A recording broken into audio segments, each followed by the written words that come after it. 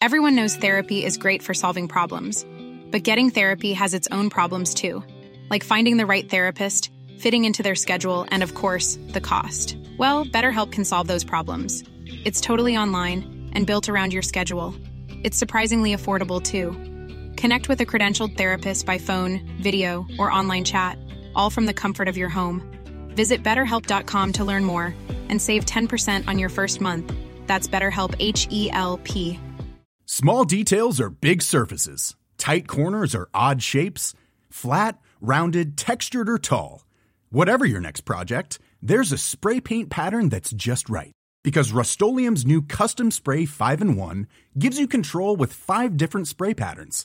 So you can tackle nooks, crannies, edges, and curves without worrying about drips, runs, uneven coverage, or anything else. Custom Spray 5-in-1. Only from Rust-Oleum. Hey, I'm Ryan Reynolds. Recently, I asked Mint Mobile's legal team if big wireless companies are allowed to raise prices due to inflation. They said yes. And then when I asked if raising prices technically violates those onerous 2-year contracts, they said, "What the f*** are you talking about, you insane Hollywood ass?" So to recap, we're cutting the price of Mint Unlimited from $30 a month to just $15 a month. Give it a try at mintmobile.com/switch. $45 up front for 3 months plus taxes and fees. Promo rate for new customers for limited time. Unlimited more than 40 gigabytes per month. Slows full terms at mintmobile.com.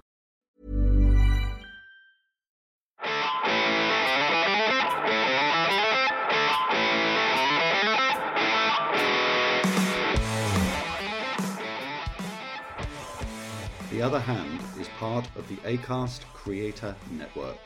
Hello, Chris. Good morning. Listeners, welcome to the latest edition of The Other Hand.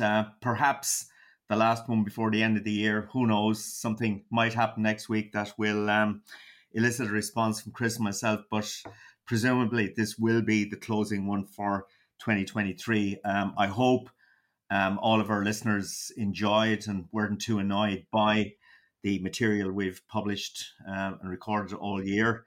We certainly enjoyed it. And I think the reason why we started this back in February 2021, Chris, was for a bit of enjoyment. And we've certainly enjoyed it. And we hope the listeners have. And a lot of the feedback we get certainly would suggest that it's going down well. So let's hope that continues into 2024. In our last podcast, we looked at the world of politics and a year of elections in 2024. We're now going to just turn around and talk a little bit about the economic outlook in 2024, interest rates, inflation. And actually, I think this podcast will be pretty free-flowing in the sense that we'll take it in whatever direction it goes. But before I start, I want to address the elephant in the room before you do, Chris. The office, That would be me, would it, Jim? The elephant. Chris, the Office for National Statistics in the UK this Friday morning revised Q3 growth from flat originally to minus 0.1. And the second quarter, which is reported as up 0.2 originally, has been revised down to flat.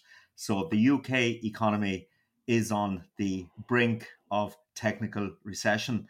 And I know, Chris, this is totally consistent with everything you've been saying about the UK. But before you come in and say, I told you so, Jim, I would also point out that we got November retail sales out of the UK this morning, up 1.3%. Month on month, which was much stronger than expected. But anyway, Chris, we can joke about our views on the UK economy. But actually, if you look back at the year just past, it's been an extraordinary one. You know, interest rates continue to rise up until the third quarter. We had the ongoing war in Ukraine. We had, the Israel-Hamas situation since the 7th of October. We've had massive volatility on bond markets, particularly at one stage in late September, October, the 10-year bond yield in the States briefly went through the 5% mark. This morning, it's trading down at 3.86%, but there's been incredible volatility. Likewise, on commodity prices, every time we come out and say something about oil prices within a week, we're proven wrong again. But oil prices. Brent crude was down at $71 a barrel a couple of weeks ago. It's up at about 81 this morning. The developments in the Red Sea, the Houthi rebels attacking ships and so on, is having a marked impact there. But it's been a year of incredible volatility, incredible uncertainty. And against that sort of backdrop, I look back and think, well, actually, the global economic outturn in Europe, in the United Kingdom, particularly in the United States, actually didn't turn out too bad. Certainly relative to a lot of people's expectations. When we did this podcast this time last year, which incidentally, Jim, was one of our most listened to podcasts ever, it's always striking just how at this time of year people really do try to think very hard about the outlook. It's a bit weird if you think about it, because we should always do it. We shouldn't just do it at the turn of the year, but it's the human thing to do, I guess. And I've been looking this morning at the output of the world's investment banks and other financial institutions, and I'm struck by the fact that if you are a bank, if you are a financial institution, you produce a 200-page coffee table book on the outlook for the next 12 months. And it's what they all do, and I presume they do it for a very good reason, and they're all very popular.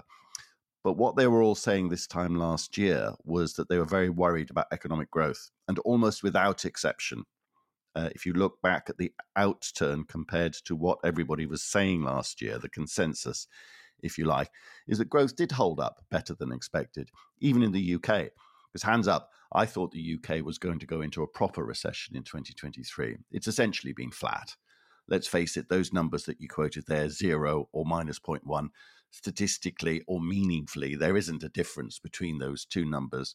And you emphasize the fact that it might be a technical recession. There's no agreed definition amongst economists about what a recession is and what it isn't. This convention of 2 consecutive quarters of negative growth is just that. It's a convention. We all know what a recession feels like, Jim. I mean, you have to have soaring unemployment, all sorts of issues. 2 consecutive quarters of minus 0.1% growth. That's not a recession, really, is it? By what most people would think we mean by a recession. So we need to be careful about the language that we're using. A small technical point, or another one at least, about the UK is that, as I have been saying for some time now, I did change my tune eventually this year, and I became less gloomy, hands up. Really? I hadn't noticed. Jim, in my defense, Your Honour, I am not guilty as charged, because I was this time last year very gloomy. Yep, absolutely, agreed. And then as the data came in for the year, I realised that what the UK was doing was essentially bouncing around a 0 flat growth rate, and that it was going to be plus 0.1 here and minus 0.1 there. And I think for the last couple of quarters, that's exactly what's happened. So I'm a flat earth or a flat economy merchant when it comes to the UK. But the technical point that has been made this morning, I've seen 1 or 2 people saying this, is that if you, and this is in the spirit of everything being connected to everything else, the other hand's catchphrase, one of the big surprises this year has been the immigration numbers, how many people are still coming into the UK net. And what that means is there must have been quite a big population increase over the last year or 2, much bigger than people generally thought.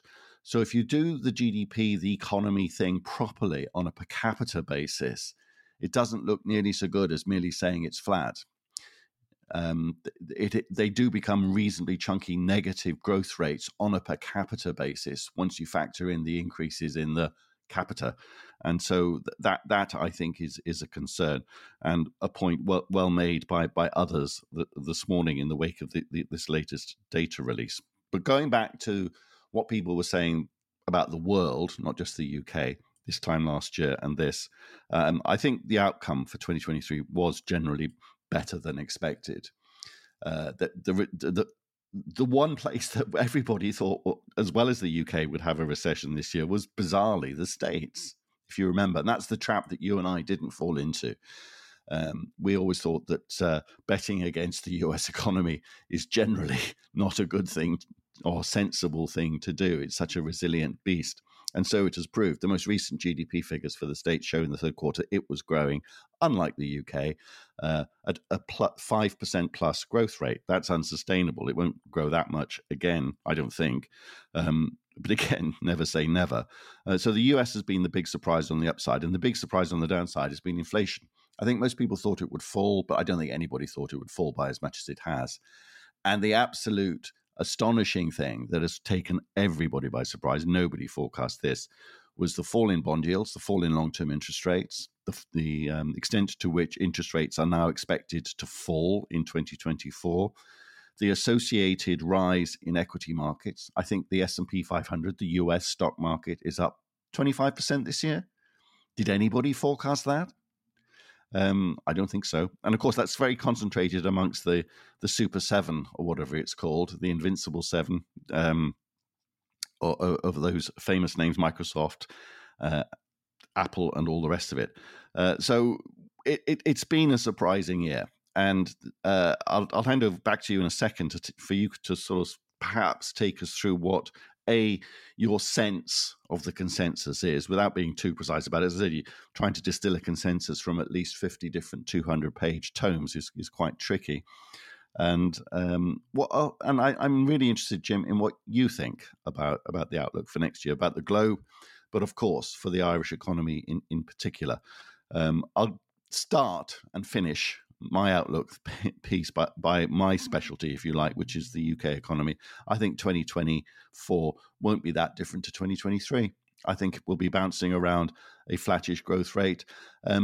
For choice, I'd say that we will avoid a bad recession in 2024. We might get a technical one, but that will be neither here nor there.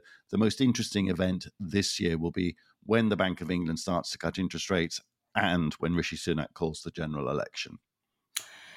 Yeah, a lot in there, Chris. And, I think what all of this analysis, uncertainty, getting forecasts wrong, etc., proves is still there is a huge lack of understanding about what drives inflation, about what really drives economic activity. And in that regard, I think it's worth mentioning that yesterday, Robert Solow, at the age of 99, died. He won the Nobel Prize in 1987, I think it was, for explaining the impact of technology on economic growth. And I guess Solow's growth model has been pretty instrumental in many economics textbooks and courses over the years. But, back in 1987, do we understand any more now than we did then about what drives economic activity? I don't think we do, actually, and I think the year just past certainly proves that.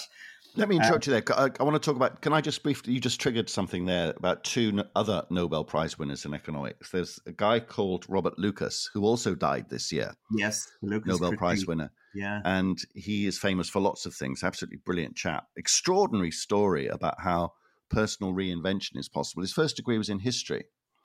And sat down after he did his first degree and read Paul Samuelson, another Nobel Prize winner, an MIT economist, wrote a book that he began in the 1930s and finished in 1947 called Foundations of Economic Analysis, which is, of its time, doesn't look like it now, of its time was really, really mathematical. And Lucas taught himself economics from this one book, which essentially was Samuelson's PhD thesis.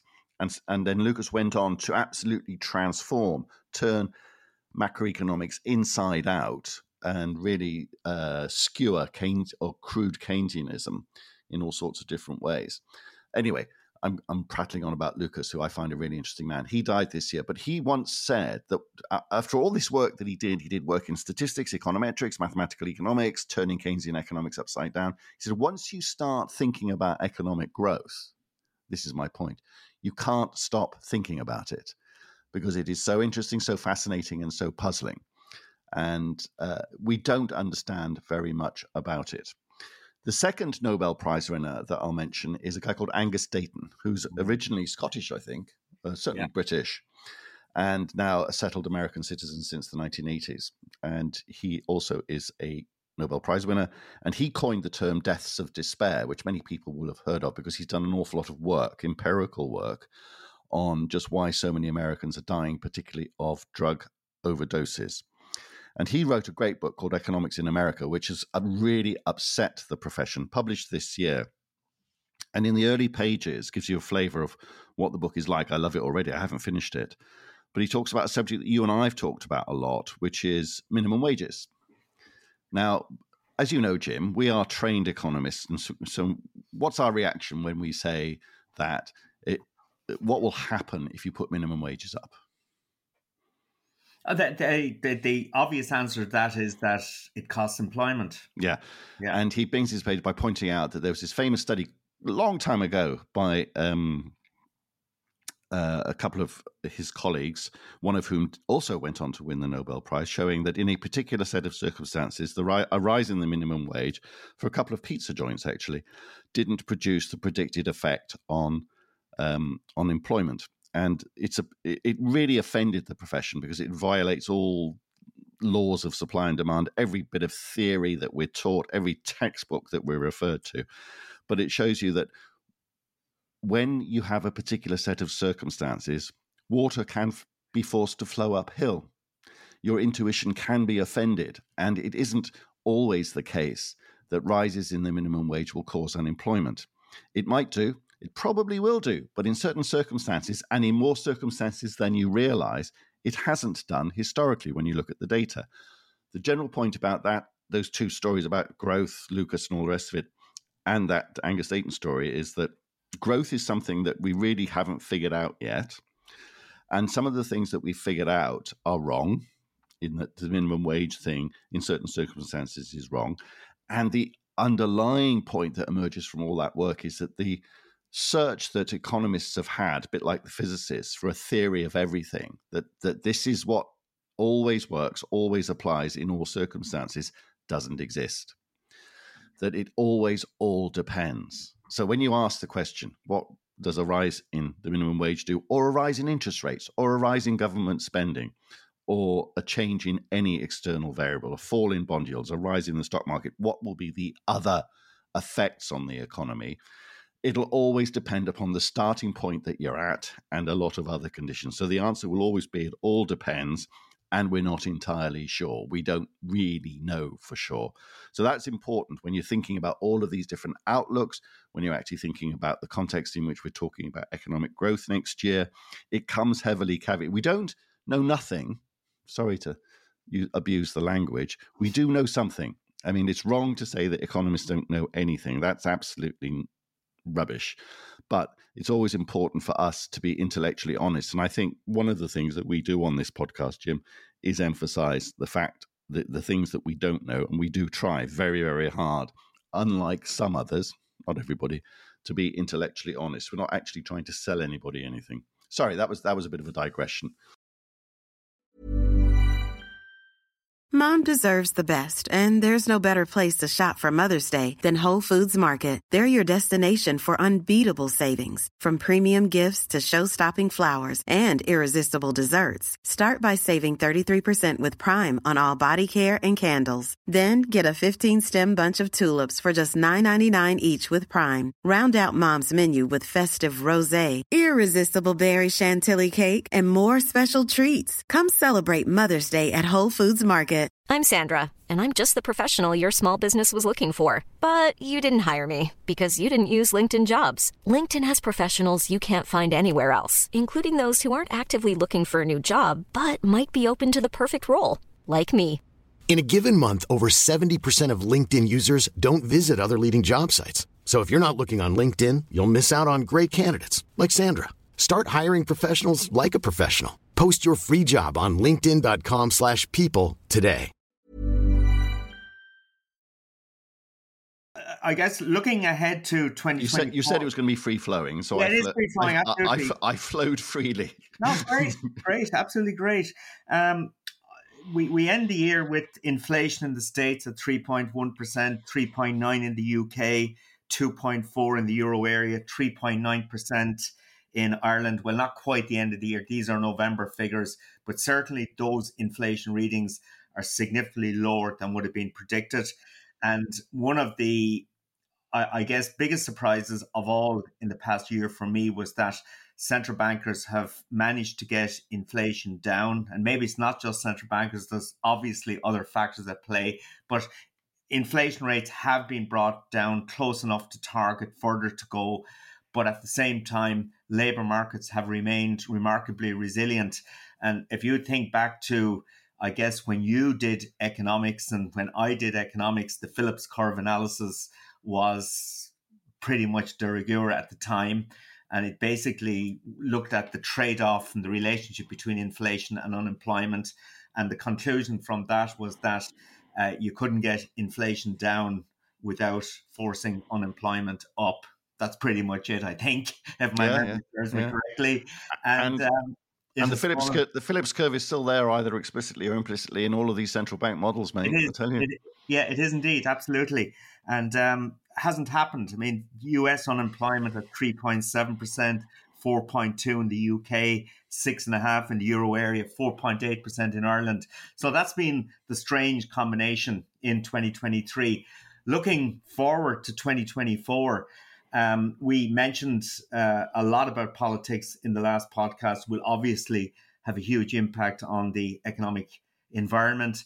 But looking at economics per se, I suppose at the beginning of this year, the big question was how high would interest rates have to go to get inflation down, and how much damage it would do to labour markets and to economic growth. Going into 2024, the narrative has changed somewhat. The question now is, number one, when do central bankers start to cut interest rates? And secondly, how are the real effects of interest rate increases we've seen in the last couple of years going to eventually feed through the economy? And I suppose there is a view that we haven't yet felt the full effects of those interest rate increases because there is a lag, and that some analysts are suggesting that actually 2024 will be a more difficult year for the world economy because of the lagged effect of those cumulative rate increases.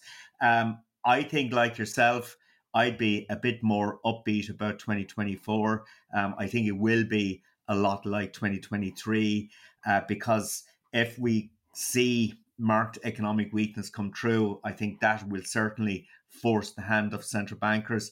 I also think that one thing we've seen at government level since the beginning of COVID really has been a much more interventionist approach on the fiscal side. So, you would expect to see some further fiscal loosening, in the States, the United Kingdom. You'd never be convinced about Europe because it's a slightly different model. But I think net, I think 2024 actually will be an okay year.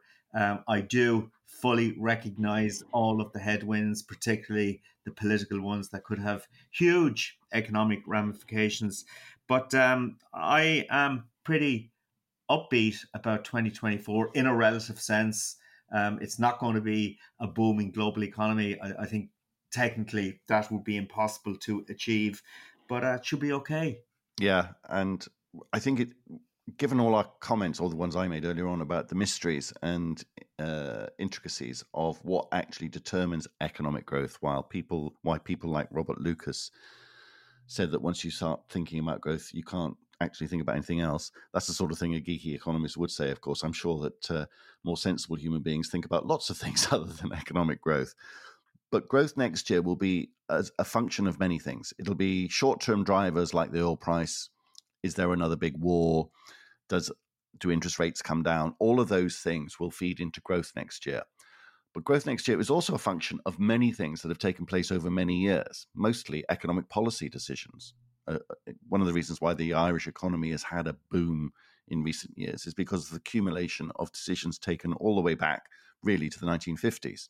And you can have that kind of economic historical discussion about how the Irish economy today was shaped by T.K. Whitaker. These sorts of things are incredibly important. And I was thinking about this when I looked at the Scottish budget that was announced this week. And I don't know whether you know this, Jim, but as part of the devolution settlement in the UK, both Scotland and Wales have the powers to vary income tax rates. Wales hasn't done this. Wales has the same income tax rates as England. But Scotland, for a while now, has had higher income tax rates than does England. And because, for all sorts of reasons, economic growth hasn't happened in Scotland in the way that it could and should have, the fiscal situation is in trouble. And they need to rectify that.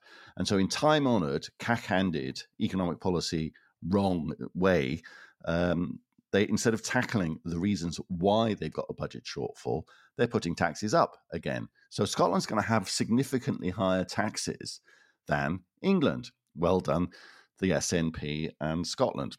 It's a particular example of a general phenomena that also affects Wales. In the last couple of weeks, Wales has lost its first minister, its prime minister, if you like. And the journalism, I was reading an article in The Guardian today. I must give up reading The Guardian. It is such a bad newspaper, particularly when it comes to the subject area that we know, Jim, finance and economics. And they laud this Mark Drakeford chap who's just resigned as First Minister in Wales as being a radical Corbynite Labour man. And he is a Corbynista. There's a clue as to what he's actually done to the Welsh economy. And similar to the Scottish economy, the Welsh economy has been run into the ground. And the UK is not a great economic story generally. You've heard me go on about that for years now. Wales and Scotland are worse than the UK average. And the devolved powers that these administrations have for education and health in particular, and in the case of Scotland, it's fiscal policy, it's taxation policies, they're doing it all wrong. The recent PISA education results for Scotland and Wales were dreadful. After a run of dreadful numbers, Wales and Scotland used to be places that venerated education, that really valued the education as something for our children. That's gone. The NHS is bad in the UK. It's fallen over in the UK. It's on its back in Scotland and Wales. It's worse than in England. I know it's also bad in Northern Ireland. Why has growth disappeared from Scotland and Wales in a much worse fashion than England? Lots of reasons. They don't have London. I'll accept that. That's just economic geography, economic reality. But they also have done everything that they possibly can to deprioritize the economy. It's the national question in both countries in different guises. In Scotland, it's just independence. That's what the SNP exists to do. And therefore, they neglect everything else, including the economy, including education, including the health service. In Wales, it's hard to know what they've been up to for the 25 years of independence. But look at what they have done rather than what they say.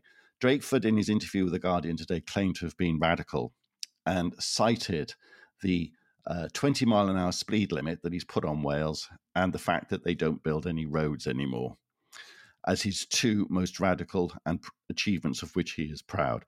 No mention was made of the education system, the healthcare system, both of which have fallen over in Wales. And I think it's what happens when you take economic growth for granted. And this is the risk that I think you're going to run in Ireland when you elect Sinn Féin, is that you've had successive administrations in Ireland prioritise economic growth. When you decide to go for other things, in Wales, for example, those other things, as I say, have been the Welsh language, 20-mile-an-hour speed limits, and not building roads. When you have those kinds of weird priorities, then I think you of necessity, because of the scarcity of political capital, the scarcity of time, of energy, you deprioritize the economy. The economy will then, you risk it going backwards in the way that it has in Scotland and Wales. You must, the economy and growth, I think, is a bit like peace. If you don't take care of it, you might be scared and frightened by actually what happens next. You can't subject it to benign neglect. So we do have a problem with regional economic growth in the UK, particularly in Wales and Scotland. And I think it's a real shame that there isn't more analysis done of why that is the case. I've told you why I think it's the case. And I also issue a warning, Jim, that I do think that you're going to do similar things to Wales and Scotland for similar reasons. Pursuing the national question, of course, is right there front and centre. And I look with wry amusement at Mary Lou McDonald's assertion that healthcare should be free at the point of delivery. That suggests to me that she thinks that the Northern Irish NHS is going to be transplanted into the Republic after unification. And if that is the case, Jim, I wish you luck with that. Oh, wow. Yeah, that's a frightening prospect.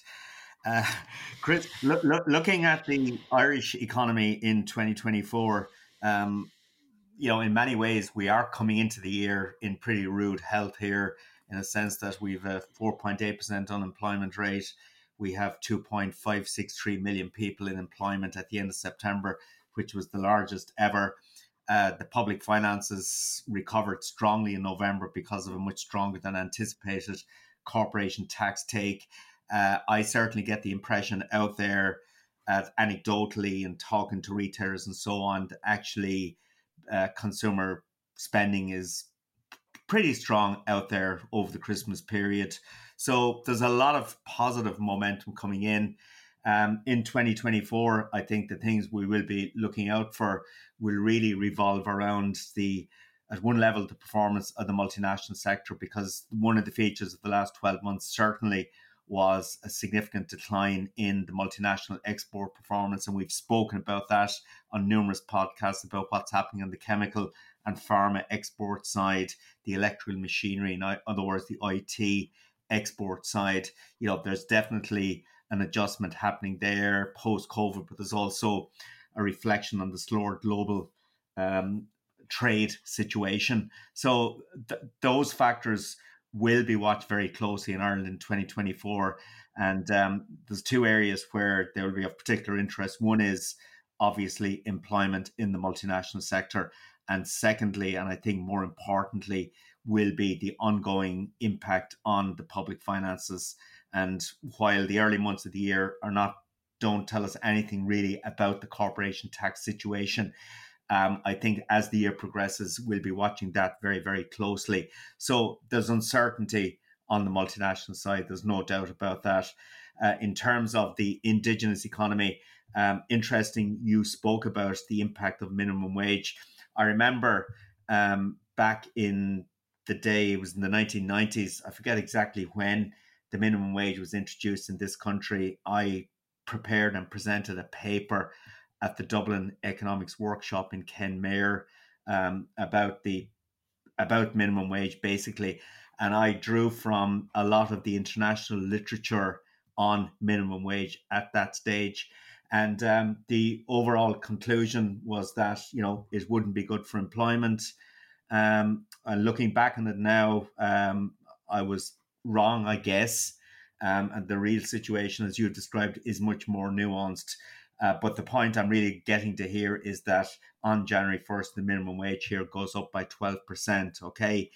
And I have been talking to a number of small business owners, particularly in retail and hospitality, and they have shown me the figures on what exactly this will cost them. Okay. And there's also the issue of relativity, because if those on the minimum wage get a 12% increase, that does feed up through the employment chain. Okay, it's this concept of relativity. So many businesses see a significant increase in wage costs in 2024, and in an environment where margins are under pressure because of high energy costs, because of high insurance costs, because all of the other costs of doing business.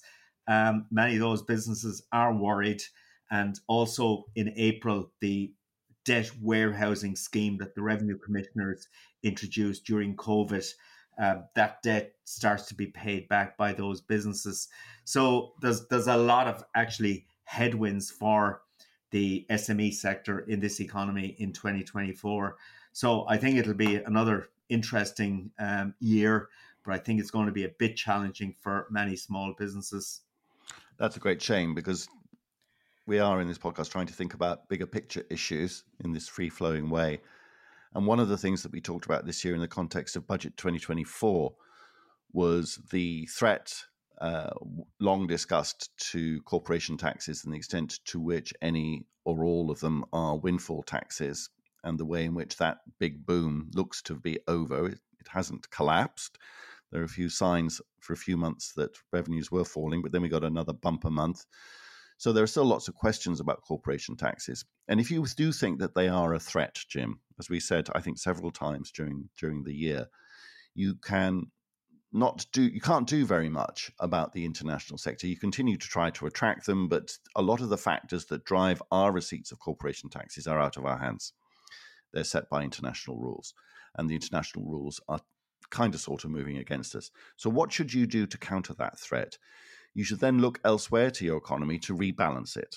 And the obvious thing to do in the context of the Irish economy is to rebalance it away from the international sector, still nurture that, still take care of it, still the idea do what it does best and keep that sector there and keep it coming, but grow the SME sector, grow the domestic sector of the economy, nurture it, grow it, mentor it.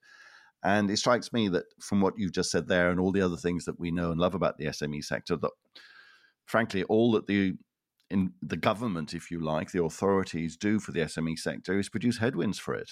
Would that be a gross mischaracterization of what's going on? No, it wouldn't actually. Government intervention towards the SME sector, hasn't been great in many respects, and it has definitely created a more challenging operating environment. And every piece of legislation that's being introduced, there's new reporting requirements in relation to expenses, for example, coming in, which will impose a significant regulatory burden on small businesses again. So I think government pays a lot of lip service to promoting the SME sector and the importance of the SME sector, but doesn't really deliver in terms of positive impact there. So it's an issue, and I think it's one. What'll be really interesting in the first quarter of the year, because the first quarter of the year for small businesses, particularly in retail and hospitality, is always challenging. And the hope every year is that in the November-December period, you build up enough fat to get you through those lean months. I would be kind of worried about the number of restaurants we might just see going out of business in the early months of the new year. I hope I'm wrong there, but I'd be a little bit concerned. And a lot of this, Chris, is based on anecdotal stuff. And I do try and get out and speak to as many business owners as I possibly can about the issues, because I often find that's a much better way of finding out than waiting for official statistics to tell you what the situation is. But anyway, that's, I guess, my note of caution. Chris, I think we should probably wrap it there, if that's okay. May I ask you one question before we wrap it? Who will be Taoiseach at the end of the year? Leo Varadkar. Okay, let's wrap it there, Jim. Wish all our listeners a very Merry Christmas and a very happy and prosperous New Year. And of course to you as well, Jim. Yeah, likewise, Chris. And a couple of points before I wrap up. One is on the book front. I read two books recently that I just like to mention. One is The Long Game by Aoife Moore. Got slated by some of the critics. It's basically a look at Sinn Féin. And it's written by a journalist rather than historian, but I actually enjoyed it.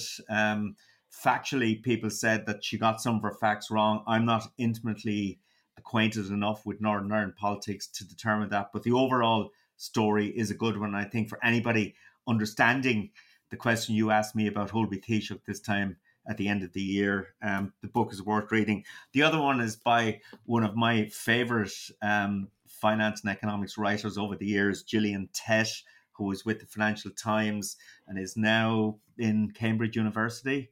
Provost or Master of King's College, Cambridge. Yes. She wrote a book, I only picked up on it recently, Anthrovision. She looks at how anthropology can explain business and life. Fascinating. What are you going to be reading over Christmas, Chris? I'm going to finish that book by Angus Dayton, which essentially is a critique of economics. It's called Economics in America. That's what I'll be reading when I get a chance between now and New Year. And the other, this is my final point. Final point. Looking back at the last 12 months, one of the most enjoyable things I did professionally was a joint post-budget seminar with you in person for a construction body called Octabuild. I really enjoyed the interaction we had sitting beside each other doing this podcast, basically. So let's hope we get a few more of those in the bag in 2024. No harm in doing a commercial to end the year with, which is that Jim and Chris are available for all sorts of different gigs, including live performances. A Merry Christmas to everybody.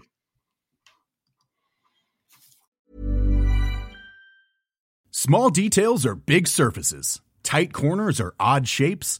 Flat, rounded, textured, or tall. Whatever your next project, there's a spray paint pattern that's just right. Because Rust-Oleum's new Custom Spray 5-in-1 gives you control with 5 different spray patterns. So you can tackle nooks, crannies, edges, and curves without worrying about drips, runs, uneven coverage, or anything else. Custom Spray 5-in-1. Only from Rust-Oleum. Hey, it's Paige DeSorbo from Giggly Squad. High quality fashion without the price tag. Say hello to Quince.